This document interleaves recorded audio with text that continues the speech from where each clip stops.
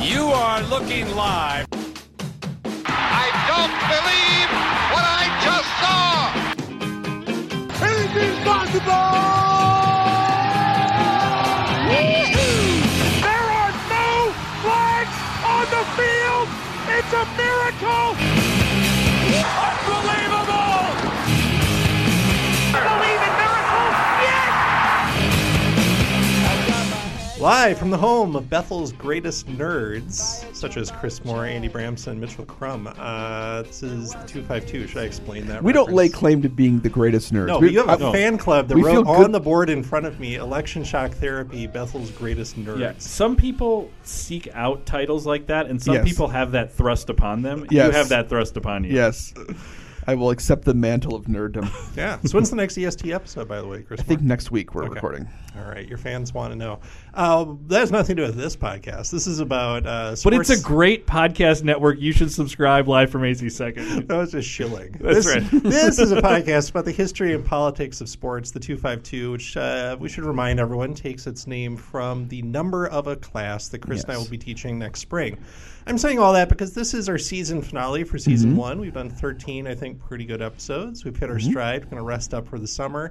And in their second Do we qualify segment- for a bowl game? everyone does. I read they're Oh, adding great. a Fenway Park bowl game, and when they do that, 65% of teams in the bowl series will make a bowl game.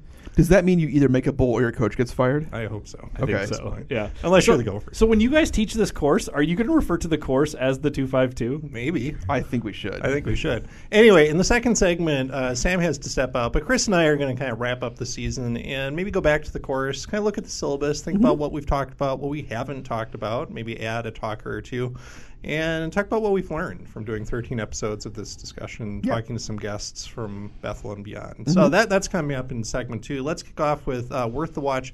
Now, Sam, I want to break up Worth the Watch Sure. because we're going to There's do a some little bit talkers. of talk around at least 2 of these and very briefly around the first one. Let's start with mine. All right, so Chris Garrett said that we should watch the 2019 Badminton Asia Championships. China took the men's and women's singles title as well as the men's doubles title. The women's doubles title and the mixed doubles titles went to Japan. As I said, it's mostly dominated by one country, but there are a couple others. I assume they were terrific, scintillating matches. You know, again, I'm all in on anything played at the highest level. So, All right, yeah, we'll call it- badminton, high-level badminton's pretty fun to watch. So I can't go very deep here in analyzing badminton, but can we talk about the etymology of this? Because the sport Please is do. actually... if you Please. can, well, please do. this reflects deep research. But the sport goes back quite a while, especially in South and East Asia, but it also existed in Europe in different forms. Do you want to guess when the word shuttlecock entered the English language? I'll bet this comes from the French. I don't have any basis for Well, that. why don't we start with when? Because I can Okay. actually... Okay. It actually is native to English itself. Because Oh, is it really? It's a compound word, right? It's derived Sure. from 2 other words. Okay. Wow. I hate it. I hate guessing because as a historian, I'm going to be wrong. But I'm going to say 1530s. 1530s, Chris? I was going to say earlier, I was going to say 13th century. Sam is almost right on. According to Webster's, it's 1522. So in the Wow, reign of Henry Sam. VIII. I was going to say it felt like a Henry VIII thing. So the idea here is 2 words. I mean, the cock part because they're actually feathers. I mean, now they're Yes, plastic, but sure. I mean, they're feathers sticking out of the back of this. So that's kind of obvious. The shuttle part is that the back and forthness of the game struck them as like a loom. And the shuttle Oh, is that's part of interesting. the Oh, fascinating. loom moving back and forth. Huh. Yeah.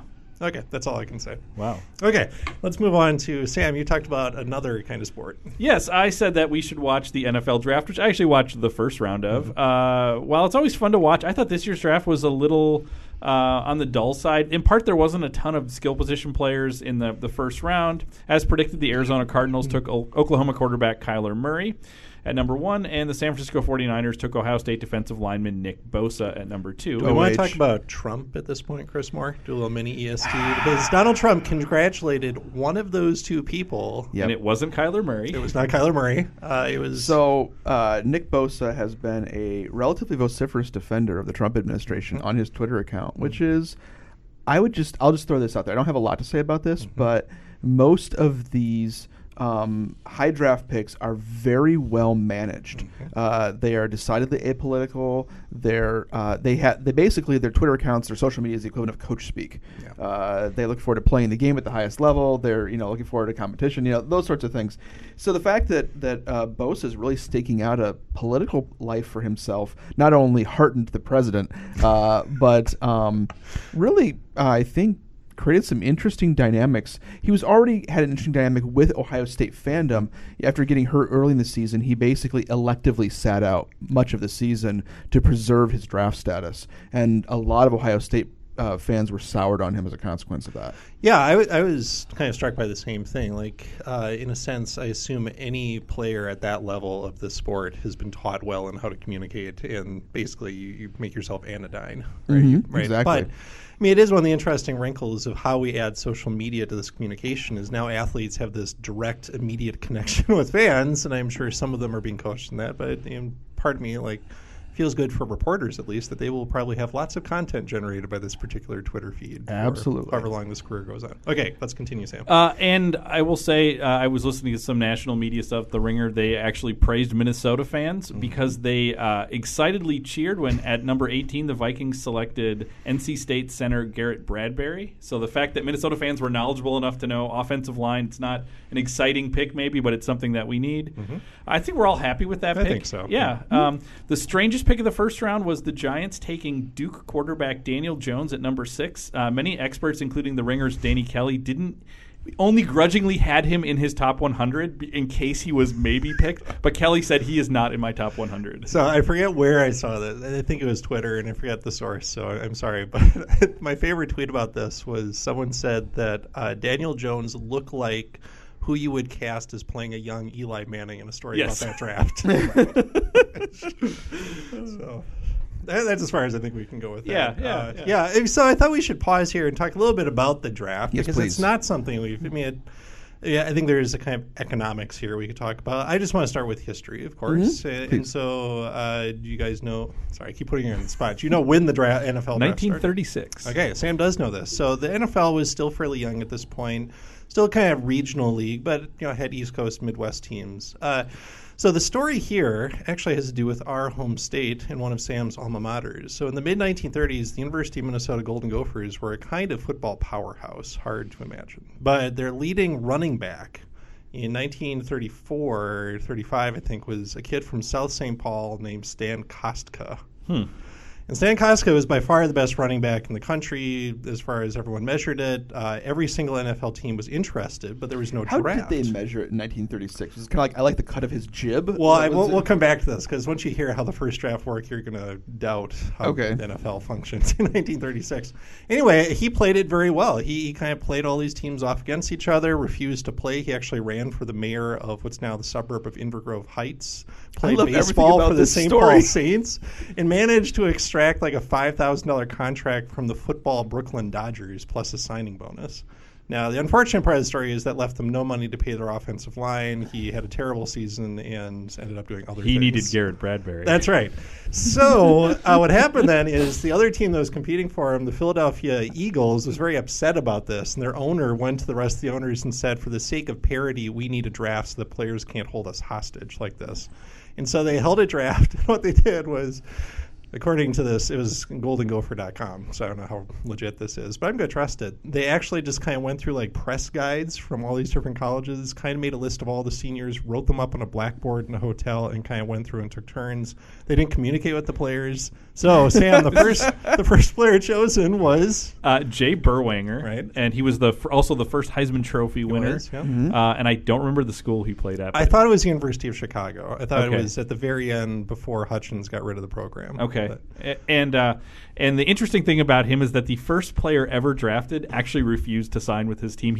I believe he went to England and played rugby instead. It was not uncommon. So something like a quarter or a third of these initial draft picks never played NFL football, which tells you something about the status Did of the they NFL. boo the commissioner at the draft? I assume so. To go back to your point, I'm not sure how they measure greatness because they didn't really know who these players were. Although at this point. putting the Heisman Trophy winner first does say something. thing. Well, they don't have a great track record, though. Right. No. But I mean, including the 1941 Heisman Trophy winner, the only from the University of Minnesota, Bruce. from my hometown, Bruce Smith, Faribault, Minnesota. Wow, nice. So anyway, it starts then as a way, ostensibly to create parity. Right? The Eagles were a terrible team. They lost out on the chance to improve their team with this running back, and so they argued, well, the terrible team should pick first. And we've changed it over the years, but that's basically been the system. Now, other leagues have modified this. The NBA with its lottery. But the NBA adopted it pretty quickly when it started in the late 40s. Major League Baseball wasn't until the 60s had a draft. And so, I guess the first thing I'd want to talk about is, why do we have a draft? Major League Baseball for a long time, it was your job to go out and find players around the country. And this continues because beyond North America, there is no draft for certainly Latin American and other international players. Now, it's being regulated a little bit, but that still is a place where you just have to go out. You found baseball academies. You identify. It's more like international soccer, where you've got kind of youth levels of sports, and you're kind of filtering people up to the top, and most will fail, but some will then enter your minor league system instead of a draft.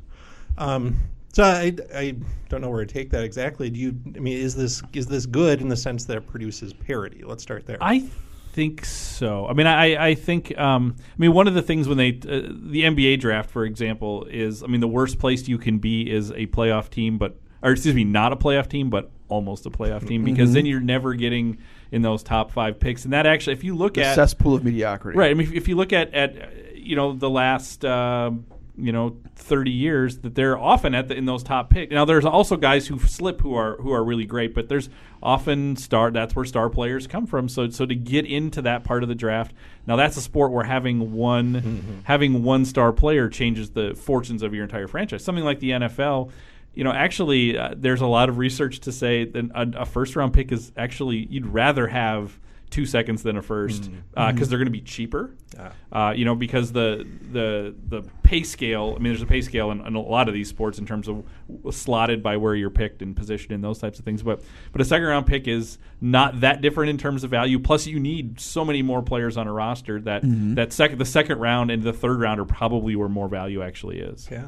So I want to come back to their cheaper part, because that seems like the other big part of this. But why is parity desirable? I don't want to just assume that's actually a good thing for the way that fans or players or others interact with sports. Why should we want to seek parity constructively? We're currently in a very small market relative, and it's sports can feel defeating if you are the St. Louis Browns, where it's like, the Yankees are always going to have more money to go out and get players. And actually what they'll do is, if you have a good player, they'll just give you a Godfather deal and say, we'll pay you all this money, which you need to stay afloat in order to get your best players away. So you never are able to get your feet off the ground unless you strike gold, and maybe strike gold multiple times. Yeah, no, I think that's true. And it actually functioned that way. In the 50s, the Philadelphia A's had been chronically poor. And they finally moved to Kansas City before they went to Oakland. And basically for the late 50s, early 60s, they were a farm team for the Yankees. Like Roger Maris came to the Yankees because they would have to sell off their best players. And the Yankees simply could. So it's definitely the rich got richer and the poor just never had a way out of being poor, right? So in that sense, I buy it. So you asked this question, does it improve, does it increase parity? Yeah. And I think yes, the answer is clearly increases parity. Now at the margins, we're trying to optimize that system, prevent certain kinds of suboptimal strategies, tanking, for example. Right.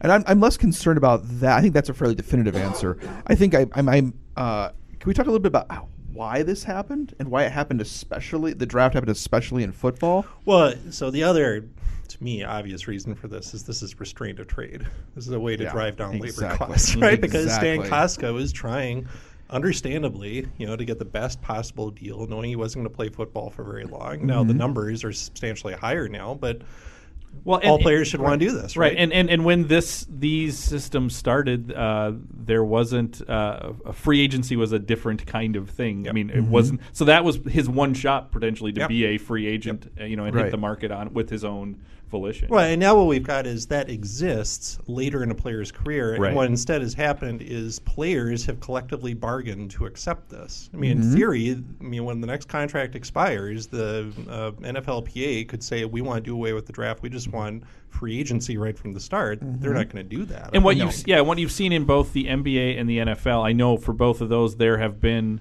part of those CBAs are working to decrease the pay of those first year players so that the veteran players there's more money for them, because there was in the 90s in the NBA early first round picks were making these huge sums of money, guys who had never played before, and it was squeezing out veteran players. So that's been realigned, so actually those rookies are the rookie pay scale is a lot cheaper. Yeah, I mean, it's an interesting not contradiction, but tension within labor, right? I mean, it shows up in other kind of sectors too. But I think there's another aspect to this too, besides just labor law too, which is this is a way for the owners and for the teams in the league, in a league, and especially in football here, to deal with the problem of asymmetric information.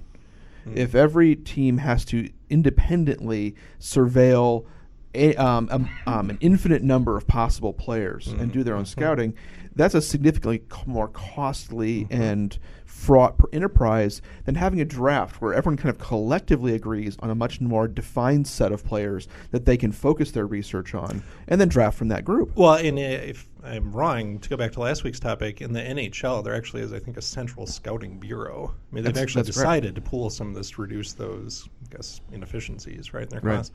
It just strikes me at some level, like, we accept it because it's become a spectacle unto itself. It's almost like its own sport at this time of year. It's so strange, though. Right? Why Think is that? about like all the college graduates that are about to leave their campuses this month. Are there any other sectors of the economy where there's something like this, where a relative small number of employers are going to get together and decide, here's who is going to go to take each of these jobs? Like, I went to a fairly significant graduate program in my field. There are not many people who can actually teach European history, but there was no draft of us, right? But wouldn't it be great if there was? You know, I don't know. Part of it is though is like, what is the fan base for Yale graduate? As a fan, it's the problem is it's more fair for me as a fan, but it's less fair for those players. But there is, right? Like, how many millions of students take history classes in the United States? Right, like, I mean, instead, what I was left with was I had to then go out and do kind of the same. That's a different economic relationship, though, don't you think? Like a fan of a sport. No, but it's the consumer of the product, right? At some level, I know we hate to think in those ways, but I just I don't know that it's right or wrong. It's just a very odd thing. We've kind of accepted that this happens in this part of the economy. Where, like, can we give any other example of how this works, where the economy is structured in such a way that employees are simply chosen by employers at the outset of their career? And they've all kind of agreed to, you get this person because they're great. This person's not quite as great, so you get them and pay them a little bit less. I mean, it's just a very odd kind of economy that we have. Yeah, I mean, I think part of the way we need to think about it is that the business isn't the teams, it's the league. Yeah. I mean, that's part of it is like if you're going into professional football, you're going into the NFL. That's the business. Right. And then these are departments of the business that compete with each other, but they're different departments of one big industry, which is the NFL. No, that's a good way of looking at it. And I think that is change over time. Because right now, the reason the NFL makes money is because of TV deals. And the TV deals depend to some extent on competition, right? And at the same, in earlier times, it really was franchises, right? They shared competition with each other because that gives them a product, but they didn't necessarily invest in the league's brand. Because what's interesting is the leagues want parity. And that's an interesting thing. Yeah. Well, I think the other I don't want to pull up complete Tom Friedman here, but I also think part of this is globalization. And if we think about the big shared experiences, those big shared, especially in the entertainment world, we don't just see this just in football, right? The draft is this essentially business proposition outside of the actual game itself, but we're as interested in this because we're interested in anticipating who the new players for our team will be, anticipating how the league is shaped, wondering if I don't care about the Giants at all, but I wonder if the Giants are going to have this egg on their face if this guy blows up and is terrible for them with the 6th pick, or if Kyler Murray is going to be great as the number 1 overall pick for the Cardinals. But that's not that different from when Marvel releases the casting choices for the next Avengers movie. And then I'm anticipating I don't know how they're going to act. I don't know if the movie's actually going to be good, but like then I have 6 months, 9 months, a year to anticipate, or a trailer is released for the next Star Wars movie, like or a collaboration between Kanye and Bon Iver is announced. Like I get to anticipate like all of these things coming down the pipe, and so I think this is the surfeit of information that we have as a product of globalization. This has become a secondary way of participating in entertainment. It's interesting because I was going to point out this is very uniquely American. I don't know that there's I don't think really it is. anywhere that does drafts. Oh, draft, yes, Yeah. yes, but the secondary sort of participation in the sport and the business of sport. Yeah, no, I'll buy that. But I mean, I do want to point out other professional leagues around the world do not do drafts. This Correct. is unique Absolutely. to North America. Absolutely Right, correct. Okay. Yep. All right. One more was Pokemon. Sam, let's All do right, it. so Chris Moore said we should pay attention to the European Championships of Pokemon. I believe this is in the card game senior division. Tanner Hurley won. In the Masters division, Gustavo Wada. Nice big upset there. Yes, in the video game division, senior division champion was Alfredo Chang Gonzalez, and the Masters division champion was Flavio Del Pino. Yes, FDP. Yeah. Good job. So is Spain just like a bastion of Pokemoning in the European Pokemon scene? Or am I misunderstanding I these names? couldn't even begin to tell you. You were nodding very I'm going to with take this. the L on Worth the Watch on this. Okay, well, It was very hard to even find winners of I'm this thing. sure it was. Talking about Pokemon leads us naturally to the results of our poll from last week. So if you weren't listening last week, shame on you. But anyway, Chris Moore suggested, based on the ongoing success of our current Jeopardy champion, that we consider Jeopardy to be a sport. And then also suggested we talked about board games, chess, mountain climbing. So I put together a list, I think, of 8 sports, and just invite people to vote for as many or as few as you wanted. The only thing I added in parentheses was just assume they're being played at whatever their highest level is. Sure. Right. Okay. So what I can't tell you is how many people voted. I can only tell you the total number of votes for each. Okay. Okay. So it's not okay. We'll come back to that. Okay. Chris, I'm sad to say that precisely 0 people voted for Jeopardy. You were unable to, which is amazing because 3 people voted for chess. 3 people voted for your favorite esports, and 3 people voted for one I added, which is competitive eating. And then we jump up to mountain climbing, which got 15 votes. And here's what's interesting. And then we jump up to bowling got 20, curling got 22, and golf got 23. So again, now what I don't know is how many people didn't vote for any of these, how many people didn't even vote for golf but voted for things below it in that ranking. That I don't know. And no one commented either. So I would say the top 3 are all things we've been told count as sports. Yes. Right. There's mutual recognition here. Yep. I actually voted for competitive eating because that actually Really? Can you sell me on that? 'Cause I'm not here to I do don't that. buy it. I'm not here to do that. it's but physical. yeah, it matches. It ticks the boxes that need to be ticked. It's not a good thing, but there's lots of sports that aren't good for the human body. Okay. Okay, can you explain to me why mountain climbing ended up in the middle? Is that because we just don't think of it as a sport? Because it seems... It doesn't seem competitive in the same way. Because you're not racing against someone else. Yeah. Right, okay. Yeah. Yeah, I think like if you're the first person to climb Everest, like that's like a scientific achievement too. I mean, it's sort of like racing to the poles or to. I asked Chris after the podcast last week, like, was the space race a sport? Like we were racing to something, like.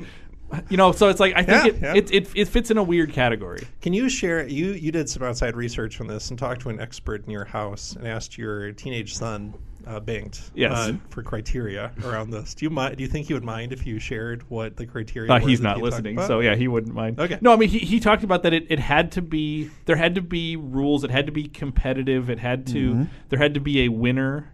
So I asked him something like, so like if he and I went for a walk, would that be a sport? Because it's physical. He said no. But if he and I had a competition to see who could walk the most miles in a month, he said that would be a sport. Okay. Because there are rules, there's a score, there's a winner. And Okay. that's his. All right, Chris, I feel like we have to hand this back to you for the final word because the people disagree with you. As we know, in a democracy, the people are always correct. So do you want to take back is your not argument? true. Oh, that's not true? That's not a thing. Oh, that's right. It's a number of like retweets you got. Is that how it It's works? the now? ratio. Okay. Yeah. Do you want to take another shot at? Apparently, your first efforts failed here. I mean, you want to take another shot at convincing people to Jeopardy and maybe something like chess. I thought about putting poker on there because that at least shows up on ESPN. Okay, so there's two ways to approach this. One is the sort of empiricist way. One is sort of the constructivist way. The constructivist way is just to say, stop it. Is just to say that if we all kind of agree it's a sport, it's a sport. If we all kind of think that competitive eating is a sport or golf is a sport, and there's other external validators. It shows up in the Olympics. It's a sport. Mm-hmm. It shows up in, on ESPN. It's a sport. Mm-hmm. Or you could say we need to have some kind of ironclad arbitrary or some delineators. And I would say that this is sort of where Bengt is headed, right? There needs to be some kind of objective way that the result is determined. There needs to be some kind of athletic contribution, like in a sense, what we really mean is sort of physical prowess. That determines the result of the competition, and that those lead to athletic competitions, and athletic competitions are sports. Mm-hmm. Okay. Well, that sounds fair. I just thought it'd be a good place to end because, in a sense, like at least for a certain number of students between February and May next year, we get to decide what's a sport. Exactly. Right? Or maybe we actually do need to kind of open that up from the outset and let students kind of help us define what are the parameters. If you say you're teaching a history and politics of sports class, what are we actually studying? Should we spend a week on esports at the end because that takes away time from other things, other competitions we could be talking about. Exactly. But we'll take a first shot at that in the second segment as we kind of recap this first season of the 252, the podcast, and look forward to the first season of the 252, the class.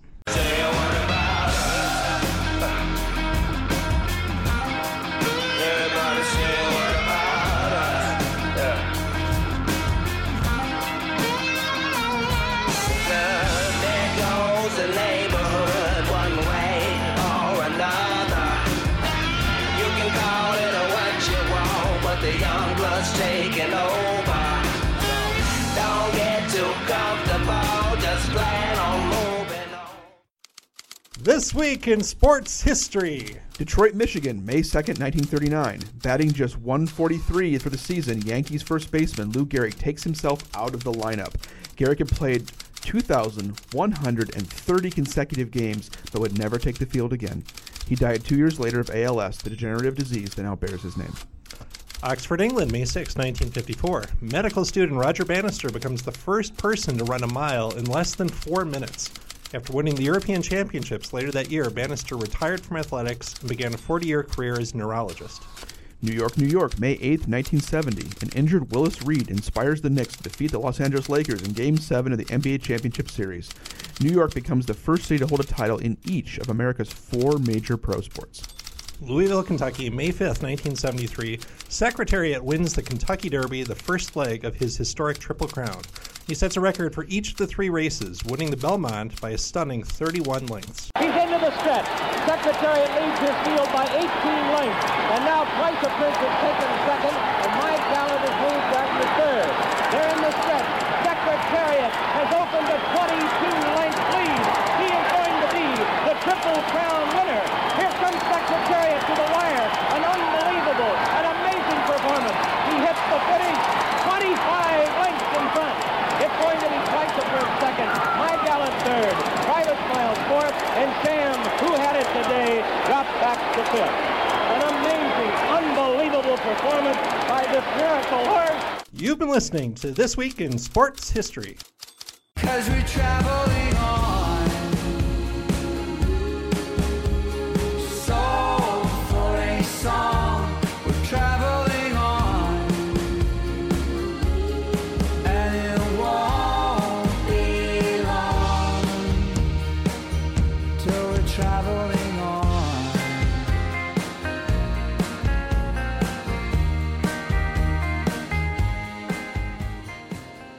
All right, we're back for segment 2 of our season finale here, in the first of what I think might be multiple seasons of the 252. Have we been re-upped by the network? Well, we'll see what Sam says. He's Okay. actually not here. He had to run up to do other things, but it actually works well because it gives Chris and I a chance to not just recap the season, but connect it back to this course we're teaching in now less than a year, Right. History, Political Science 252L, History and Politics of Sports.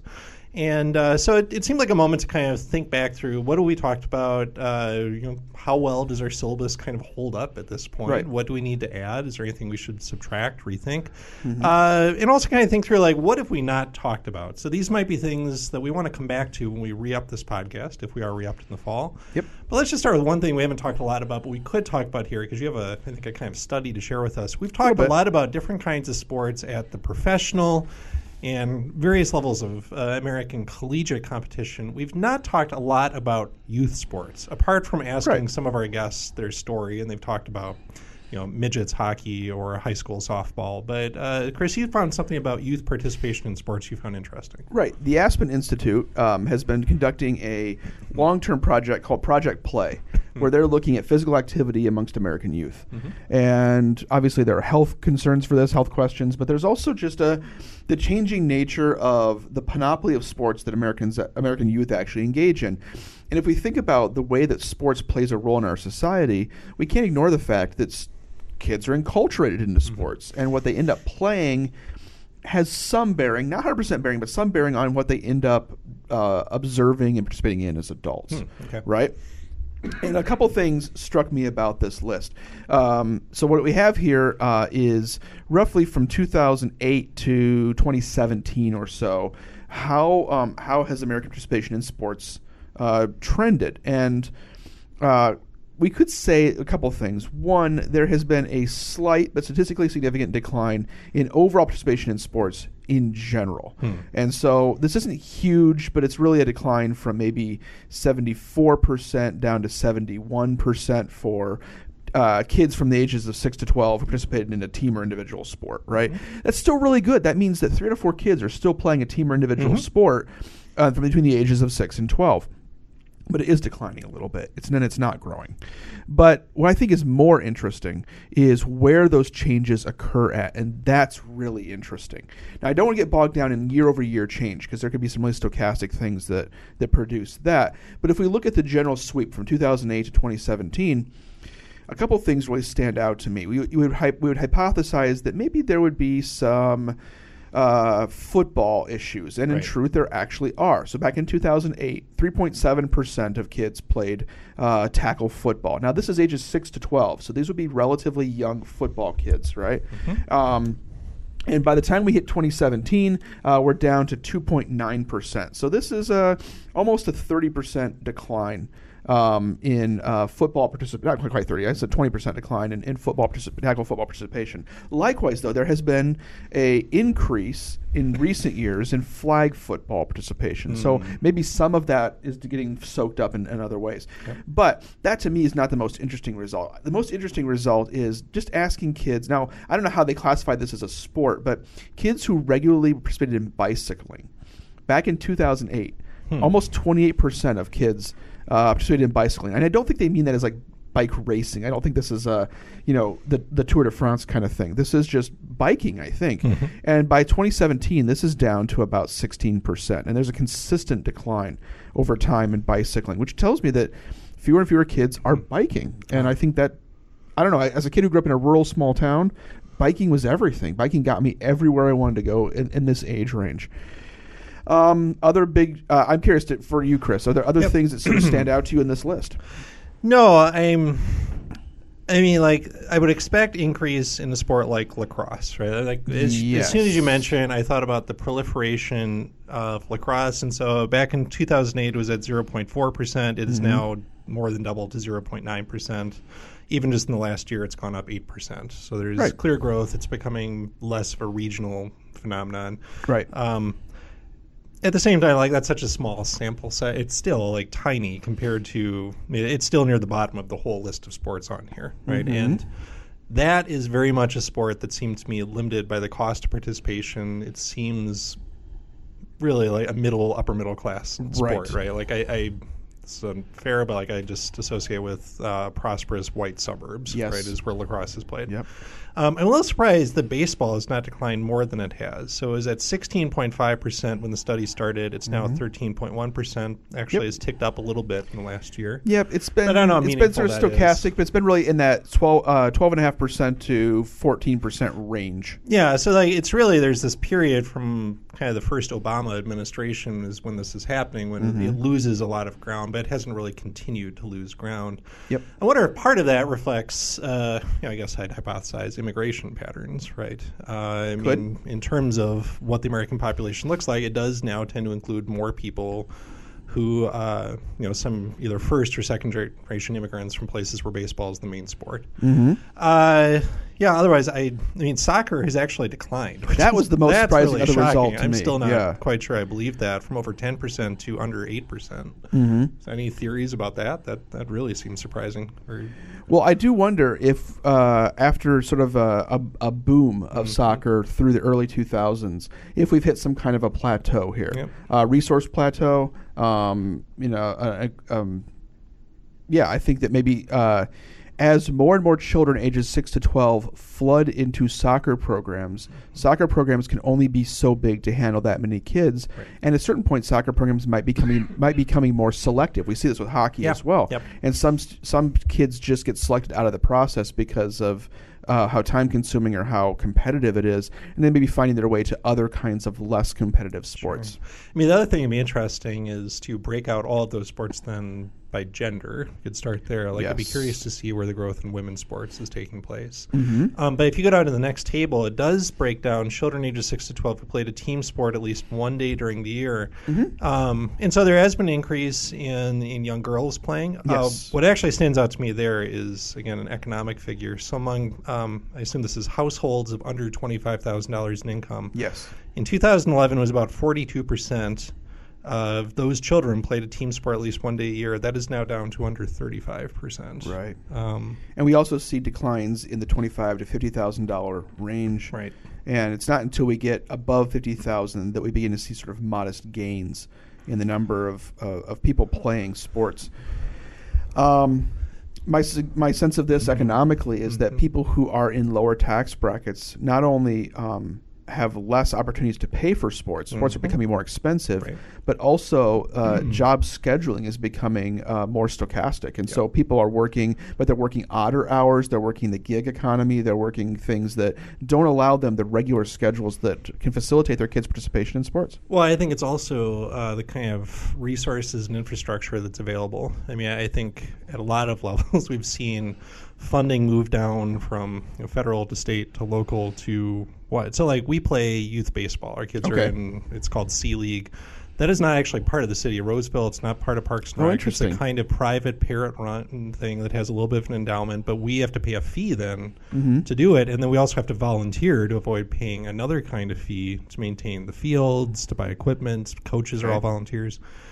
But in a sense, like you could see, I wonder if there hasn't been a shift over a generation or two of things that used to be part of, as a public good. I mean, along with we have parks, we also have programs in those parks.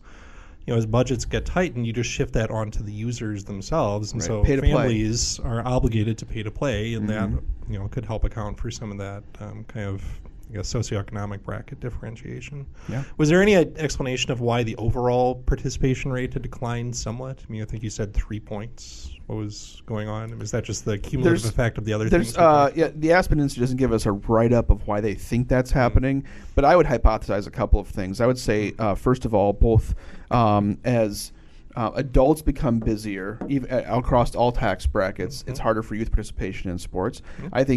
I think especially in suburban and urban areas, kids have more options for multiple kinds of things to do. And so sports are, although they're a major focus of gravity, they're not the only one anymore.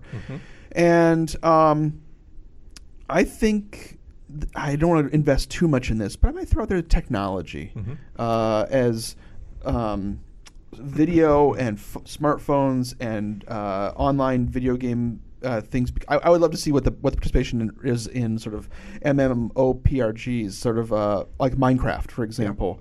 Is Minecraft cutting into baseball? Yep. And I do wonder about that. No, that's exactly where I was kind of heading. Given our discussion of what is a sport, maybe it's just that the study has, I think, a fairly traditional definition of the sport. Absolutely. But there could be other kinds of competition that don't focus so much on physical fitness, but maybe on hand-eye coordination, but still are doing competition leveraged through technology of some sort. And the competition is functionally free. Yeah. And what I mean by that is there's no league to play Call of Duty. Right. But there are thousands of people online who would like to play with you at any given time. Sure. Yeah. Okay, so maybe youth sports is something that needs to show up. Like I'd imagine, as we were constructing the syllabus, I guess I imagine it showing up really in the first week almost. Like as we've done with these guests, where we asked about what's your sports story, I think a big part early on in the class is getting students to reflect on what is their sports story. And I'm sure we'll have some number of athletes in there, but I'm especially interested in how the non-athletes, maybe they stop playing, maybe they stop playing very early on, but they still in some ways participate as fans, spectators, as citizens who either now or will have to pay taxes that support all of this, as members of an economy in which sports is a really big deal. I mean, as consumers of culture, I think that's actually where it'd probably show up the most. Is we want to get them to think about how are they already involved in sports, and then move them to how do you think then about sports as something subject to academic study. Absolutely. Which is something we talked about early on in this podcast and probably need to come back to. I guess I felt that at times on this podcast we were clearly talking as fans of sports. And I think that's actually fine, and I hope that carries over into the class because I think that is really important for the way we present ourselves to students and how we model this for students. It's inevitable, and I don't think there's anything wrong, but there have been moments where I have to kind of consciously tell myself, okay, but how would I now think about this as a historian of sports? And what would I pay attention to differently? How would I interpret differently than if I were just a Twins fan as opposed to a historian of baseball? Well, you can be, I don't want to just give us a complete write-off on this, but as a scholar of music, you can be a fan of Dvorak, but also just a critic at the same time. And I think with the same way, we have our teams we like, we have our sports we like, we have our things we're dubious about. But at the same time, we can step back from those and understand the structures and the development of the structures and the development of the history leading up to where those sports are at and take those things seriously and not excuse them either. Oh, I think the critic is a good model. I often feel like we talk about critical thinking, and we often mean that in terms of deconstruction, right? Yes. Or pointing out inconsistency, and that's a big part of it. But I think you can really only be a critic if you appreciate something, too. Right. Like you champion something, or you criticize because you want better for something. And so maybe that's a kind of model to talk about with at students. the start, the biggest value claim that we make with this course is that we think sports has something important to say about our society. Absolutely. So what's the most important thing you've heard then about American society, humanity in the year 2019? As we've talked through, I think a pretty long list of topics. There's some things we probably haven't covered enough, but what's something you've heard us talk about that really kind of reinforces that? I guess our founding impulse of why teach a class like this. Well, because it's going to help us look in a different way at this part of American society or culture or religion or politics or the economy. What's something that stands out as you think back over these 12 episodes before this one? Well, as we want to bring students who are sort of at the sophomore level into these conversations about the development of our society, the way that politics weaves throughout our society, the way that our society has responded to sort of these path-dependent points that have shaped the institutions of our society, I think sports really provides a lens for that. But I think the way that it's most surprised me is, and I'm going to quote or use a concept from Pierre Bourdieu, the French philosopher, who argued for praxis, sort of daily lived practice. And for many of our students, especially students who are sort of white middle-class students coming to Bethel, they probably don't think that much about race on a daily practice kind of way, but in sports they do. Yep. So getting students to think about race or gender or socioeconomic class, all of these things sports are a way into that as a daily lived practice. And I think that's going to be a really powerful element for this course. Yeah, no, I'd agree with all that. And if anything, we probably could have talked more about race and maybe also gender. I think there were a couple of moments. So I think we'll actually probably focus a little bit more clearly at certain points in the fall and then in the course. How about you, Chris? I mean, I knew it would be there, but I've been surprised how often we've come back to essentially the history and politics of labor, right? I knew, well, of course, we're going to talk about Curt Flood and Marvin Miller and player strikes and collective bargaining. I mean, I was interested that kind of run of episodes we had where we talked about college athletes as, I mean, are they employees? Are they something else? Right. What is the value of their labor? How are they compensated for that? They're not collectively bargained in some way. I mean, so this is not something I do a lot, I would say, in other classes. Like in my World War II class, we've talked a little bit about what the labor movement looks like in a time of, collective national self-sacrifice and how that's used to shame people, but also how the labor movement is an important institution that is part of a public-private partnership, and so wages actually go up in some way. Anyway, so I do that once in a while, but I kind of feel like that almost is with race, gender, kind of a thread that might need to run through this more clearly, be brought out a little bit more.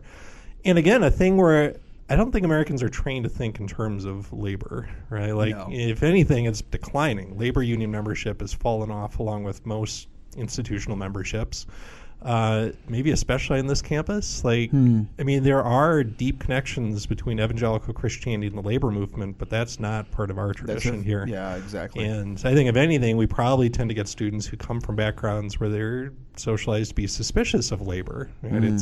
It's corruption. It's inefficient, right? And don't necessarily come from households where being part of a union is really important, and you see very clearly the ways in which the deck is stacked against you, and the only proper redress to that is to take collective action. I don't think our students are used to that. So that's something I want to think a little bit more about as we head into the course, or at least into the next season of this podcast. And that leads into something else I'd like to revisit in the fall if we get re-upped, and that's the role of players as political activists. I mean, there's the obvious cases like Colin Kaepernick or Tommy, help me out here. Mexico City, Tommy Smith. Tommy Smith, Carlos. thank you. But I want to think about athletes as activists in smaller ways, and the more less newsworthy ways that athletes shape political discourse in big and small kinds of ways. Yeah. I mean, as I think back through the syllabus, I think if you recall from our first or second episode, we kind of constructed into quarters. And the first quarter was essentially like, how do you do the history of these things? And so we kind of picked out certain sports we were going to talk about, and then students would get choice. And so in that sense, I feel like we've actually done a pretty good job of touching on the history of a lot of different sports. Correct. Especially in the last couple episodes, trying to pick up, well, we hadn't talked about hockey very much. We hadn't talked about some of the racing sports very much. I think we've done okay there. The second quarter, then, is what we just talked about. That was where it was really consciously, how do we see sports as a mirror for this, but also as an engine of change? Correct. And that was where we were going to talk about race, gender, labor, education, which I think actually is something we've done pretty well to this point, talking about higher education. I think so, too. I think one thing we haven't necessarily done is talk directly about Title IX. I think we've alluded to it and its effects, walked around it, but maybe we need to think. I actually just got a desk copy of a book on the history of Title IX that I thought we'd look at for kind of readings. The midpoint of the course is supposed to be a pause to write like a take-home essay in which we step back and think as Christians about all of this, and we've done that in a couple of moments. I think we could probably do some more with that. Actually, We've dabbled with some notions of like muscular Christianity. We talked with Paul Putz about kind of the intersection of race, politics, and religion. I should mention Paul just got a contract from Oxford Press to write a book about Protestants in sports in the 20th century. So we could maybe pre-order that for 2022 is when that being available. Great.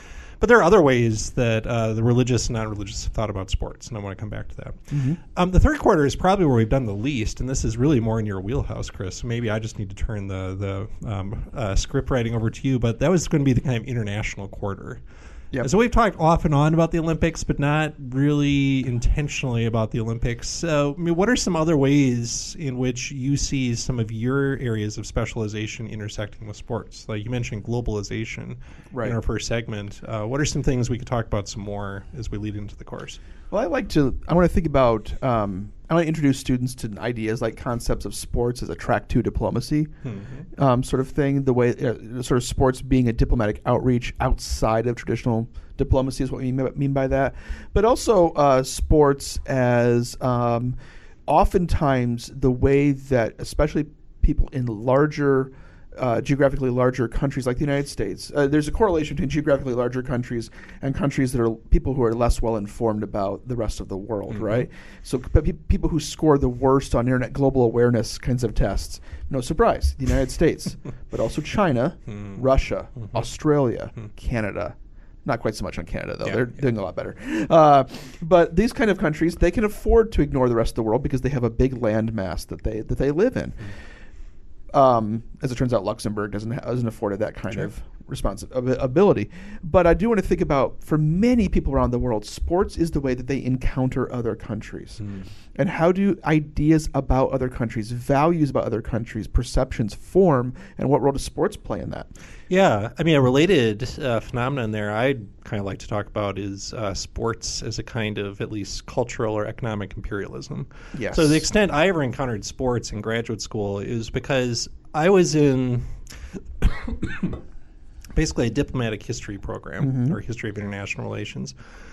And at the same time, I was interested, and some of my professors were interested in pushing beyond kind of traditional modes of international relations, foreign policy making. And so, like, I ended up doing a dissertation on education because you get this peculiar encounter after World War II where the French are designing curricula for German school children in places like Baden-Baden. But there were some interesting books written that included sports as kind of the emerging American empire in the American century, even before World War II in the 20s, 30s. So Hollywood was a big part of that for a lot of these scholars, but sports would show up as well in some ways. And I suspect that's only amplified with some of the forces driving globalization.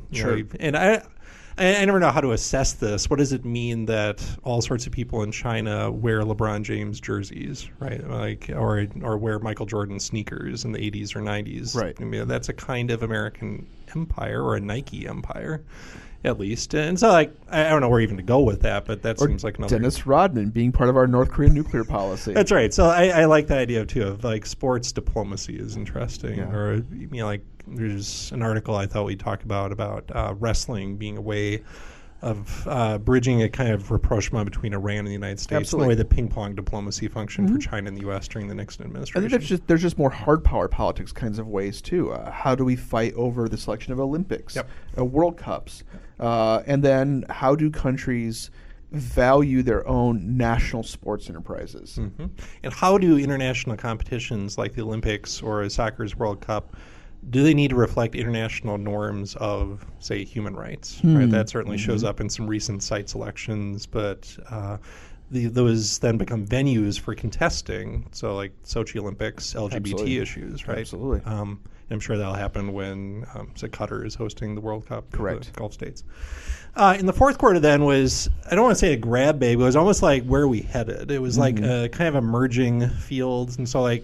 I think we had put esports in there already. That's where we had put things like gambling. Begrudgingly. No, like, I mean, it seemed like, because the theme there was the intersection of sports with changes in technology. And so esports seemed like a way to do it. That's where we were going to talk more intensively about media. So harken back to that conversation we had with Scott I think we also Winter. talked about including how technology then affects sports. So like Moneyball, for example, but also player conditioning and some of those kinds of things. So I'd love to do something on transhumanism at some point here. Yes. Like, I think at a certain level, we all assume we are using technology of different sorts to enhance athletic performance, but then we also have some sense of there's a line you can't cross there. And usually we say that has to do with certain chemical enhancements, right? I mean, whether it's steroids or amphetamines or...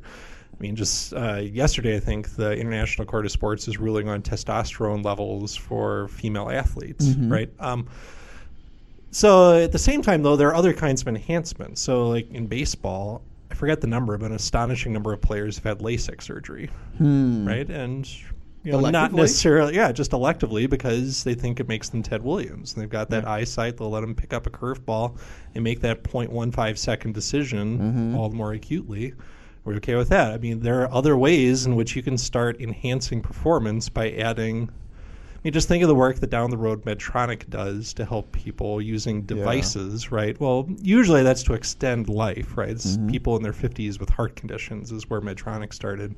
But what if people in their 20s who are seeking an edge in an Olympic competition could have a device that will let them run a little bit faster, or their heart beat a little bit more efficiently so that they could do endurance sports a little bit longer, be a soccer midfielder more effectively. Yeah. How do we adjudicate that? What do we think about that? So I also imagine we're going to have a fair number of students from our human kinesthetics and applied health sciences programs who are doing exercise science, who are preparing to be athletic trainers. So I'd like to speak to their interests at some point too. Absolutely. Yeah. Like officiating was kind of an interesting one that came out of like a first segment discussion, and I thought I don't think we had put that anywhere in there, but that has a lot to do with the nature of competition and our expectations. I want to blow this out a little bit and think about our relationship to rules. Mm-hmm.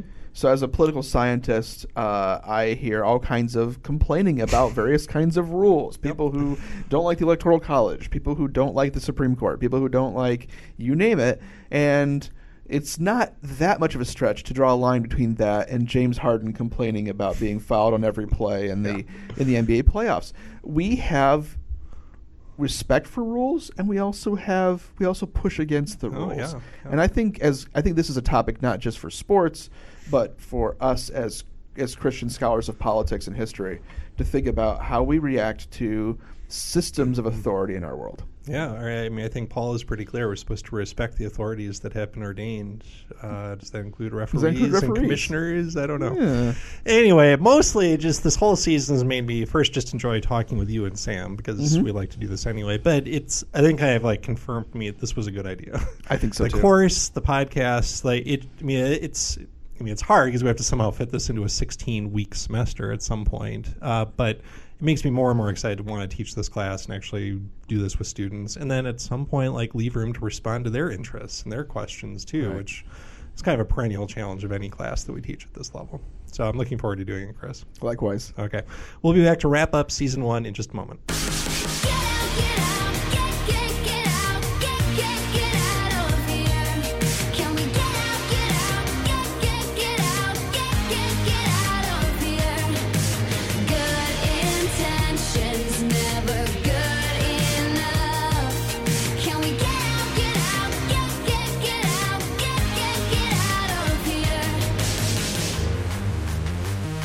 Get in touch with the 252 by emailing us at livefromac2nd@gmail.com. It's the end of the world as we know it. It's the end of the world as we know it. It's the end of the world as we know it. And I feel fine. 6 o'clock TV hour, don't get caught in foreign tower, slash and burn, return. Listen to yourself churn. Locking in uniform and book, burning blood, letting every motive escalate. Automotive incinerate. Okay, as always, we're running out of time, and we do want to save some time for Sam's pick here. So, Chris, let's you and I quickly run through our 3 to see. Or our 2 Sure. to see. Going back to what is a sport, perhaps, I would like to point out that France's Fencing Federation recently voted to recognize lightsaber dueling as an official event. We actually talked about this in episode like 4 or 5 or something. There is no way to watch this fledgling sport, but what better way to get in touch with your inner Jedi than on May the 4th be with you? Oh. Okay, no, seriously. This weekend features pivotal games 3 and 4 in the NBA playoffs. I love the NBA playoffs. Check out the Raptors and Sixers, the Bucks and Celtics, Nuggets and Trailblazers, and the Warriors and Rockets. All right. Germany's Bundesliga is nearing the end of its season of competitive football. I think that's a sport, right? Yeah, we'll give you that. For sure. With just 3 match days remaining, Bayern Munich are seeking their 7th consecutive title and have outscored opponents by an average of 1.6 goals per game, which is a lot, right, Sam? That's right, a lot. it is a lot.